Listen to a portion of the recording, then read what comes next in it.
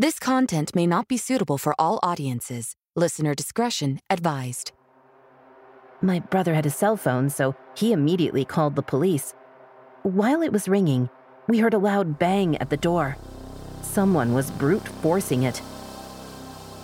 I saw his face pressed up against the glass window, still watching me. But now his eyes were furious. He had been wearing a long black coat with the hood up despite it being the middle of July. Had a terrible smirk on his face.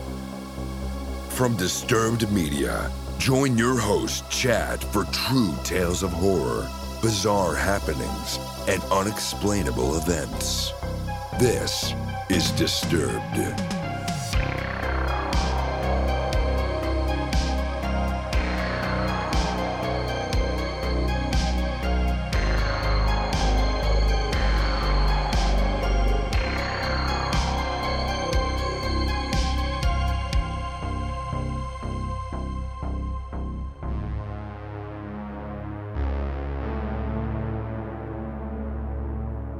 Welcome back in, everyone, and thanks for joining me. This week, I'm bringing you 5 true, horrifying tales that will horrify and terrify. So sit back and listen close as we dive into the horror. We open the show hearing from Reddit user Happy Ghost Pogs, featuring voice work by Tanya Eby, and We Need to Hide.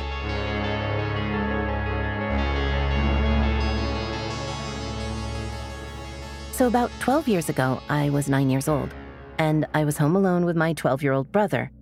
We were supposed to go to my aunt's house to have lunch and wait for my mother there. We always did that because we were too young to stay home alone, according to my mom. When we got up at 10:30 a.m., I took a shower, then my brother. After that, we were both in the bathroom brushing our teeth and finishing up when we heard someone knocking on our door. Since every time someone knocked at our door, they turned out to be salesmen or Jehovah's Witnesses, we kind of waited for them to go away. After a couple of minutes, I went to see if they were still outside through the window, and no one was there. What a relief. We continued getting ready when we saw a shadow go by through the bathroom window, which was kind of like a small square made with that kind of glass that makes everything behind it really blurry. We waited and saw in case it was just a bird flying by, when a hand hit it, clear as day. We got scared. We didn't know what to do. My brother had a cell phone, so he immediately called the police. While it was ringing, we heard a loud bang at the door. Someone was brute forcing it. I don't know if they were kicking it or ramming it, but it was one of the most frightening things I've ever heard. My brother told me to lock the bathroom door, so I did. It took 5 bangs so the perpetrator could finally bash open the door. Then the police answered. I remember the exact thing my brother said. He was whispering. His voice could barely be heard. "Hello, there is someone in our house. I think they are stealing." Then a pause. "We are at our address." Another pause. "I'm with my sibling locked in our bathroom. Please hurry." Well, all that, I was sitting against the wall, hugging my knees. It was one of the most nerve-wracking experiences ever. I could hear the man going through all of our stuff, emptying stands, going up and down the stairs, opening cabinets. He even broke a few cups and plates. Then I heard the sound my cell phone does when it turns off, and I remembered leaving it on the kitchen table. I felt so stupid for leaving it there. Things continued for a couple of minutes when we heard him trying to open the door to the bathroom. My brother got a hold of a big metal rod we had lying around there. He started kicking the door. "Who is there?" the man screamed. We said nothing. Another kick, then another. I felt I was about to have an anxiety attack. My chest started to ache. I had chills and was really hot. I tried to remain calm, but it was just too much. After that, he stopped. We heard the door opening, and then silence. We waited for almost 10 minutes before going out of the bathroom. The living was a total mess, lots of papers and books on the floor. The cabinets were open, cups and plates on the floor. In our mother's bedroom, the nightstand and the closet were open, and everything inside them was all over the place. Upstairs in our room, it was the same thing. In about 5 minutes, the man was able to go through everything we had and left a total mess. After that, my brother called my mom and she ordered us to go to my aunt's ASAP, so we did. When we got there, I was a little more relaxed. My aunt was waiting for us with ice cream, probably because my mom told her everything and she wanted to calm us down a bit. We went back home at about 5 o'clock. My mom told her boss she had a home emergency, so she left early. She tidied up the house, cleaned up, and left everything the way it was before, so we could be relaxed. I really appreciate her effort, and my aunt's to calm us down and do everything so we didn't have to think about it. According to my mom, the police got home after she arrived, 4 hours after the incident. She explained everything, but because of lack of evidence, nothing could be done. The man was never caught. And honestly, I don't think they even tried to search for him. The next days, my mom was home with us. Now I tell the story as a funny anecdote. Luckily, no one was hurt, and he only took useless stuff. But at the time, I was really scared. To a 9-year-old, an experience like that can have serious repercussions. I'm lucky it never came to that, and I got over that after a couple of weeks.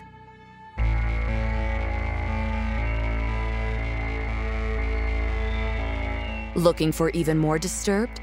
Join us on Patreon for ad-free listening, shout-outs, and Disturbing Calls bonus episodes at patreon.com/disturbedpodcast. Apple users can subscribe to Disturbed Media Premium directly in the Apple Podcasts app. Up next, we hear from Reddit user I Like Mr. Rogers, featuring voice work by Matt Bradford. And we jump timelines. The setting, the mid-1990s, on a rural road in South Mississippi. It was springtime, just a few months before we were to graduate high school and leave everything we ever knew behind. And my best friend's dad owned a used car dealership. The previous week, he had gotten a small, sporty Mazda convertible. His dad liked to give his new cars a week or so of running around to make sure he wasn't selling any lemons. So he gave us the keys and sent us off to give it a test drive around the rural backroads of the Pine Belt with heartfelt promises from both of us that we would be safe and definitely not speed or drive irresponsibly. A promise we kept to the next intersection before zooming out of sight. We'd been driving around for about an hour before coming to this one section of 2-lane highway that ran through a floodplain for a small muddy water creek. The road was on an embankment so it wouldn't flood every time it rained, so there were steep 15-foot-high drop-offs on either side of the road. I mean, there's no pulling over to the side of the road if you were to break down on this section of roadway. The stretch we were on was straight, but had a small hill that crested at about the halfway mark of this half-mile or so of asphalt. We had been enjoying our freedom and broken promises to his dad, and this particular moment was no different. We quickly ran up to a car that was very likely going the speed limit. They were driving way too slow for us in that little Mazda. My friend and I looked at each other with a grin. He downshifted and gave it plenty of gas, eager to leave the slower car in our dust. As we crested a hill, a blur of metal appeared in our lane, barreling towards us at an alarming speed. I mean, we weren't even 100 feet from the other car coming straight at us. And I distinctly remember the driver in that car bracing himself, his eyes wide, knowing his options for avoiding a collision were 0 to none. My best friend and I yelled, "Oh shit," in unison as I squeezed my eyes shut, bracing for the inevitable collision. There was no way we could have missed that car. I saw the driver's eyes. I mean, he was so close. Impact was inevitable, except the sickening explosion of metal crunching against metal at high speed never came. I opened my eyes and looked to my left.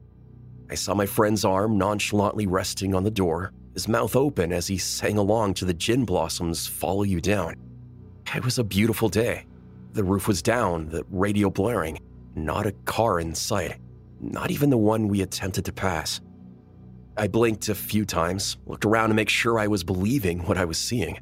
Not wanting to hear my friend gloat about how awesome of a driver he is, I didn't ask him how he avoided the other car. He didn't even seem fazed about it. Look, I'm a skeptical man, but that incident was one of the 2 things in my life I simply cannot explain. In our 30s, when we happened to find ourselves in the same town one evening, we met up for beers. Between asking about our careers and family, I brought up the incident again. Yeah, remember that time your dad gave us the Mazda to drive around? And we almost hit that car? He thought about it for a second, and I saw the blood drain from his face. "Holy shit," he said. "I remember that. What the hell happened? I told him I didn't know, but I had hoped that he would have filled in the blanks. I felt an ice-cold chill race up my spine. Well, this past year, he brought his family to my town for a vacation. They came to my house for dinner, and I wanted to tell our wives this story and have him tell his side of it all. This time, my friend seemed to have no recollection of it, as if his mind had completely been erased of the experience. Even when I reminded him of our previous conversation about it, he looked at me with a blank stare, as if he never heard this story before. And so, the mystery of that near accident on the back roads of Mississippi remains unsolved. A strange and inexplicable memory that haunts me to this day. A mystery that seems to get stranger as the years go on.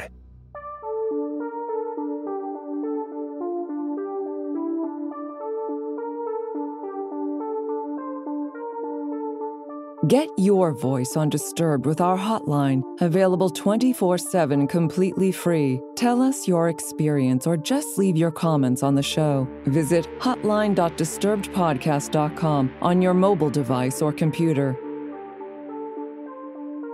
Up next is an email submission from Joe, featuring voice work by Alvin Balling II. And we're overcome by the fire.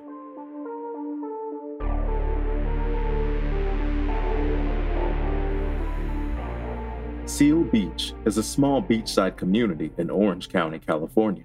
In the Old Town area, everybody knows everybody. And since I grew up here, I'm even tighter with neighbors than most. Homes are fairly close together, so close that sometimes we could say hello to our neighbor through our window. It can be too much, but it worked for us at the time. We are now by a lake in Washington State and rarely see neighbors. On October 8, 2011, my wife and I would normally be sleeping in on this Saturday morning. However, today would be very different. My wife Samantha and I worked from home. Samantha on her recipes and cookbooks, and me as a stay-at-home, as much as possible, restaurateur. On this Saturday morning, October 8, 2011, I was dreaming about Samantha saying, "Do you smell smoke? I think there's a fire." Unfortunately, it was no dream. Shortly before 8 a.m., Samantha woke me up asking if I smelled smoke. Nope, my allergies were keeping that smoke smell from me. So I found the energy to get out of bed equipped with nothing but my birthday suit. I made it to the kitchen where a window looks out to the next street and Joni's apartment. I didn't spot Joni, but I did spot smoke and flames coming from her windows. I grabbed a pair of shorts and a fire extinguisher we had in our kitchen. My wife does a lot of cooking for her blog, so I had a fire extinguisher on the ready. I headed barefoot and shirtless down the stairs across the alley to Joni's, up her stairs yelling, "Joni!" Joni's door was closed. I don't even remember trying to turn the doorknob. Somehow I found the strength to knock open the door. I could have sworn I heard somebody yelling, "Help!" Joni's 2-bedroom apartment was filled with smoke. I started crawling, feeling chairs, couches, the floor for bodies, and yelling for Joni. I crawled through the living room, kitchen, main bedroom, bathroom, and finally the guest room and office, and spotted the office wall on fire. I raised the fire extinguisher and put out the flames. Feeling like nobody was now in danger, I remember saying to myself, I think I may want to catch my breath. I remember standing and walking toward the door. I took a deep breath of fresh air at the front door, and that's the last I remember until I heard people yelling, "Man down! Man down!" My first thought was, please, God, no. I checked every fucking room. Who is the man down? Turns out, I was the man down. I was taken to an ambulance, and I could swear I still heard somebody yelling for help. I refused the ride to the hospital, and my wife took me instead, just as soon as she calmed down enough to tell me, "I thought you were dead. If you ever do that again, I'll kill you myself." At the hospital, I was treated for smoke and chemical inhalation from the fire extinguisher powder, and a torn-up shoulder from hitting the ground after I passed out at the front door. Turns out, Joni was reading the morning paper with her magnifying glass prior to church. She set down the magnifying glass and set off to the 8 a.m. service at the church up the street. The sun came through the window, hit the magnifying glass, and started the newspaper on fire. Until we moved, Joni would send flowers every October 8th. 4 days later, Wednesday, October 12th, a mass shooting happened 2 blocks away from the location of the fire. Wounded and frightened people could be heard yelling, "Help," by people in the area. I never heard those yells for help. However, every year between October 8th and 12th, I dream of people yelling for help.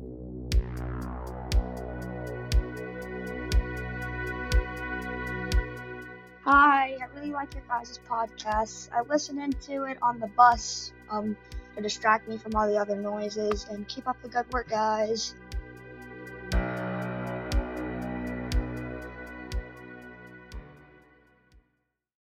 You know how to book flights and hotels. All you're missing is a tool to plan the travel experiences you'll have once you arrive. That's why you need Viator. Book guided tours, excursions, and more in one place. There are over 300,000 travel experiences to choose from, so you can find something for everyone. And Viator offers free cancellation and 24/7 customer support for worry-free travel. Download the Viator app now and use code Viator10 for 10% off your first booking in the app. Find travel experiences for you. Do more with Viator.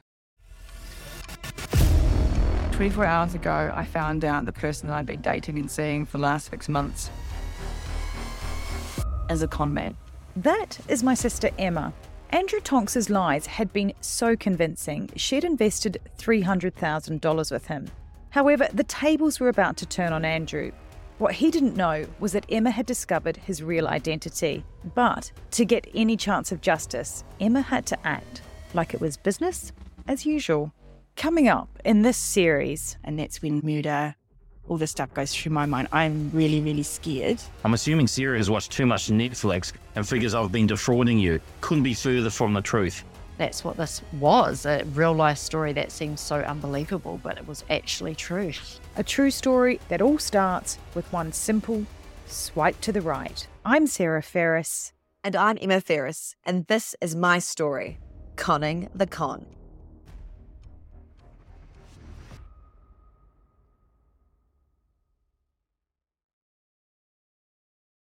You might be surprised to know that not all serial killers are straight cisgender white men, and the victims of true crime are not a monolith either. She's Wendy and I'm Beth, and together we host Fruit Loops Serial Killers of Color, a true crime podcast. Together we take deep dives into the true crime stories about marginalized and minoritized perps and victims that often go untold. We also provide the context and nuance that these stories deserve. At Fruit Loops, we're serving up true crime with a side of history, society, culture, and some fun. Listen to Fruit Loops Serial Killers of Color on Spotify, Google Play, Apple Podcasts, or wherever you get your podcasts.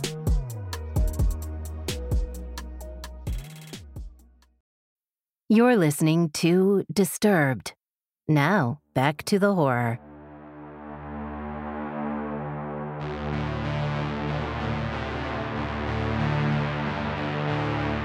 Next up, we check in with Reddit user Paranoid Bump, featuring voice work by Nicole Doolin. And we have an eerie feeling about our surroundings.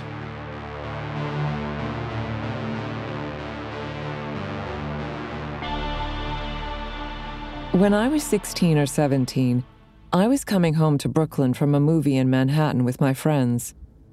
I was the only one who lived in Brooklyn, so I walked home from the train alone. I was used to being out late by myself. I had a midnight curfew, but I frequently broke it, because I thought nothing bad would ever happen to me, despite an uptick of rapes and assaults in our neighborhood at the time. This night, however, I was actually slated to get home on time for once. It was the summer after I graduated high school, and I was feeling amazing. I'd had a little to drink and a little to smoke, and I felt like I was on top of the world. I remember that I was wearing this long, sheer cape thing with a very tight and revealing little dress underneath. Not that anything would have probably been different if I'd been wearing shorts and a t-shirt. However, because of my fun little outfit, I was feeling myself and being so stupid, taking selfies while I walked down the dark streets and listening to music with both headphones in, not paying any attention to my surroundings. I think I even sang as I walked. I got to my building after finishing my 10-minute walk from the train and walked up the steps to our apartment. We lived in a brownstone with apartments in it, and ours was on the 3rd floor. We had a gate at the bottom of the steps separating us from the sidewalk. I pulled out my headphones and began to fumble with my keys at the top of the steps. Just as I had found the correct key, still humming to myself and thinking about my great night, I heard the latch on the gate clank as if it were being opened. I turned around and I saw a man standing at the gate, staring up at me. He was young, probably early 20s, wearing a gray hoodie with a hood up, covering part of his face, but I could see his eyes. And immediately I knew something was off because of how blank yet nervous his expression was. One hand was on the handle of the gate, as if he were about to open it completely, but stopped once I turned around. Somehow my fight-or-flight instinct didn't kick in yet. It was probably the alcohol. I cautiously called down, "Can I help you?" And he didn't respond. I looked him over more closely and realized then that his other hand, the one not on the gate, was moving, fast, low, near his waist. I registered that he was touching himself, gasped, and within milliseconds, he was sprinting up the stairs behind me, reaching out his hand to grab me. My brain clicked into place, and I started screaming at the top of my lungs as I jammed my key into the door and slammed it behind me. I ran up the stairs to my apartment, screaming for my dad, not even stopping to make sure the door was locked, thinking that if he followed me upstairs, he'd soon be met by my very tall father and our very loud dogs, who slept in the bedroom right next to our apartment door. As I looked over my shoulder while tearing my way upstairs, I saw his face pressed up against the glass window, still watching me. But now his eyes were furious. I ran into our apartment, still screaming to my parents to call the police. My dad went downstairs and looked around, but he was gone. The police came anyways after my mom called, and came upstairs to take my statement so they could make their report. The 2 cops who showed up asked me to describe him. I did, and they said they'd cruise around looking for him. And regardless of whether or not he was found, a detective would call me soon to make a more detailed report. They never called me. There were many more rapes and assaults that continued to take place in my neighborhood for the rest of the summer. I shudder every time I think about what would have happened if I hadn't taken out my headphones before I began unlocking my door. I don't know how long he was following me for, and as far as I know, he was never caught. From that point on, for those last few weeks before I left for college, I would call my dad and make him meet me at the train station so he could walk me home safely. Now, as an adult, I am far more cautious than I was as a teenager. I am always extra aware of my surroundings, especially at night, and I don't look at my phone while I walk home. I'll never get the image of his blank stare as he lunged towards me out of my head. I will never forget the feeling in the pit of my stomach as I realized that he followed me home, watching me and touching himself, and was waiting to strike. It was like being a deer realizing it's being stalked by a tiger, because the tiger accidentally stepped on a twig and gave itself away, right before it could pounce on its prey. I'm glad, but also sad, that this story can serve as a kind of a lesson for people, especially young people. Always be aware of your surroundings, even when you think you're in a safe place. I was literally right at my doorstep, but so close to danger. It sucks that young women have to worry about shit like this even so close to home. We shouldn't have to, but we do.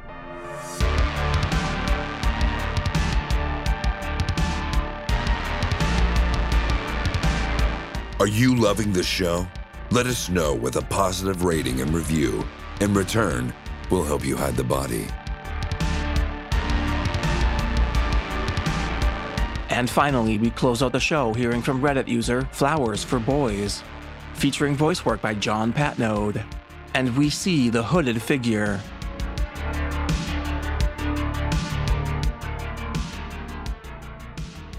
My childhood best friend Mary and I were around 11 or 12 years old at the time. Mary's family had their own campsite on a provincial park about 2 hours from our hometown, and would spend the entire summer each year living in their camper out there. This particular summer, I was able to go and stay with them for a week, and we were excited to spend our time adventuring around the forest. On the last night that I was there, we decided we wanted to hurry down to the ice cream shop by the lake before it closed. It was early evening at this point, still pretty bright out, but beginning to lose light. The path we took was down a short slope right next to the main road with maybe 10 feet of thick brush and trees in between. On the other side was the forest, with more tall, thick brush. So we were walking along, not seeing a single other person on the path in front or behind us. We hear a sudden rustling and snapping of branches similar to the sound of maybe a deer moving through the woods. I wouldn't have thought anything of it, but then the sound of running footsteps follows. Mary glances back and suddenly grabs my arm, urging me under her breath not to look back. At the same time, the running stops. I don't know why I didn't ignore her and get a look myself. I guess I could sense the very real fear in her voice and chose to listen. We both start to panic, getting that feeling like when you're running up the stairs after turning the basement light off. We pick up speed as much as we can without breaking into a sprint, knowing the ice cream shop is only about a minute walk away at this point. The path soon breaks and we're in the parking lot. Suddenly, Mary steers me hard to the left, heading towards the lake and the boat rental instead of continuing straight to the ice cream shop. And I go along with it silently, understanding ice cream is no longer an interest right now. Mary is clearly panicking at this point. We're both looking around, but it seems whatever scared her is nowhere in sight at this point. Mary walks up to the boat rental and gets us a kayak, and we climb in and begin to paddle out to the middle of the lake. As we paddle, she tells me that there was a man behind us, and that the man had stopped running at us very abruptly upon making eye contact with her. He had been wearing a long black coat with the hood up despite it being the middle of July, had a terrible smirk on his face, and she swore that as he stopped running, she saw him put something shiny away in his coat. He appeared to have just emerged out of the bushes after we walked past, given the sounds we heard right before he came running onto the path. We reach the center of the lake and stop paddling. I pull out my Nokia brick phone that my parents had, thank God, given me just in case. I hand it to Mary and tell her to call my parents to come pick us up. As the phone rings, I see her look out past me to the shore and go pale, lifting a hand to point to what she's seeing. I turn, and there is the man, stalking his way around the path that circled the edge of the lake, staring out at us. We sat in the middle of the lake and watched him do 2 full laps, never looking away from us, before finally disappearing. It took a few tries to get a hold of her family. We were freaking out so bad the whole time as the sun got lower and lower. We did manage to have someone come with the truck, but by the time we reached the shore, it was pretty dark outside. I don't know what we would have done if we hadn't been able to call for a ride. Looking back, I don't know why we didn't just go up to the ice cream shop, inform an adult there, and ask her parents to come and get us then, but it worked out. We got back safe. And we thankfully never saw the man again.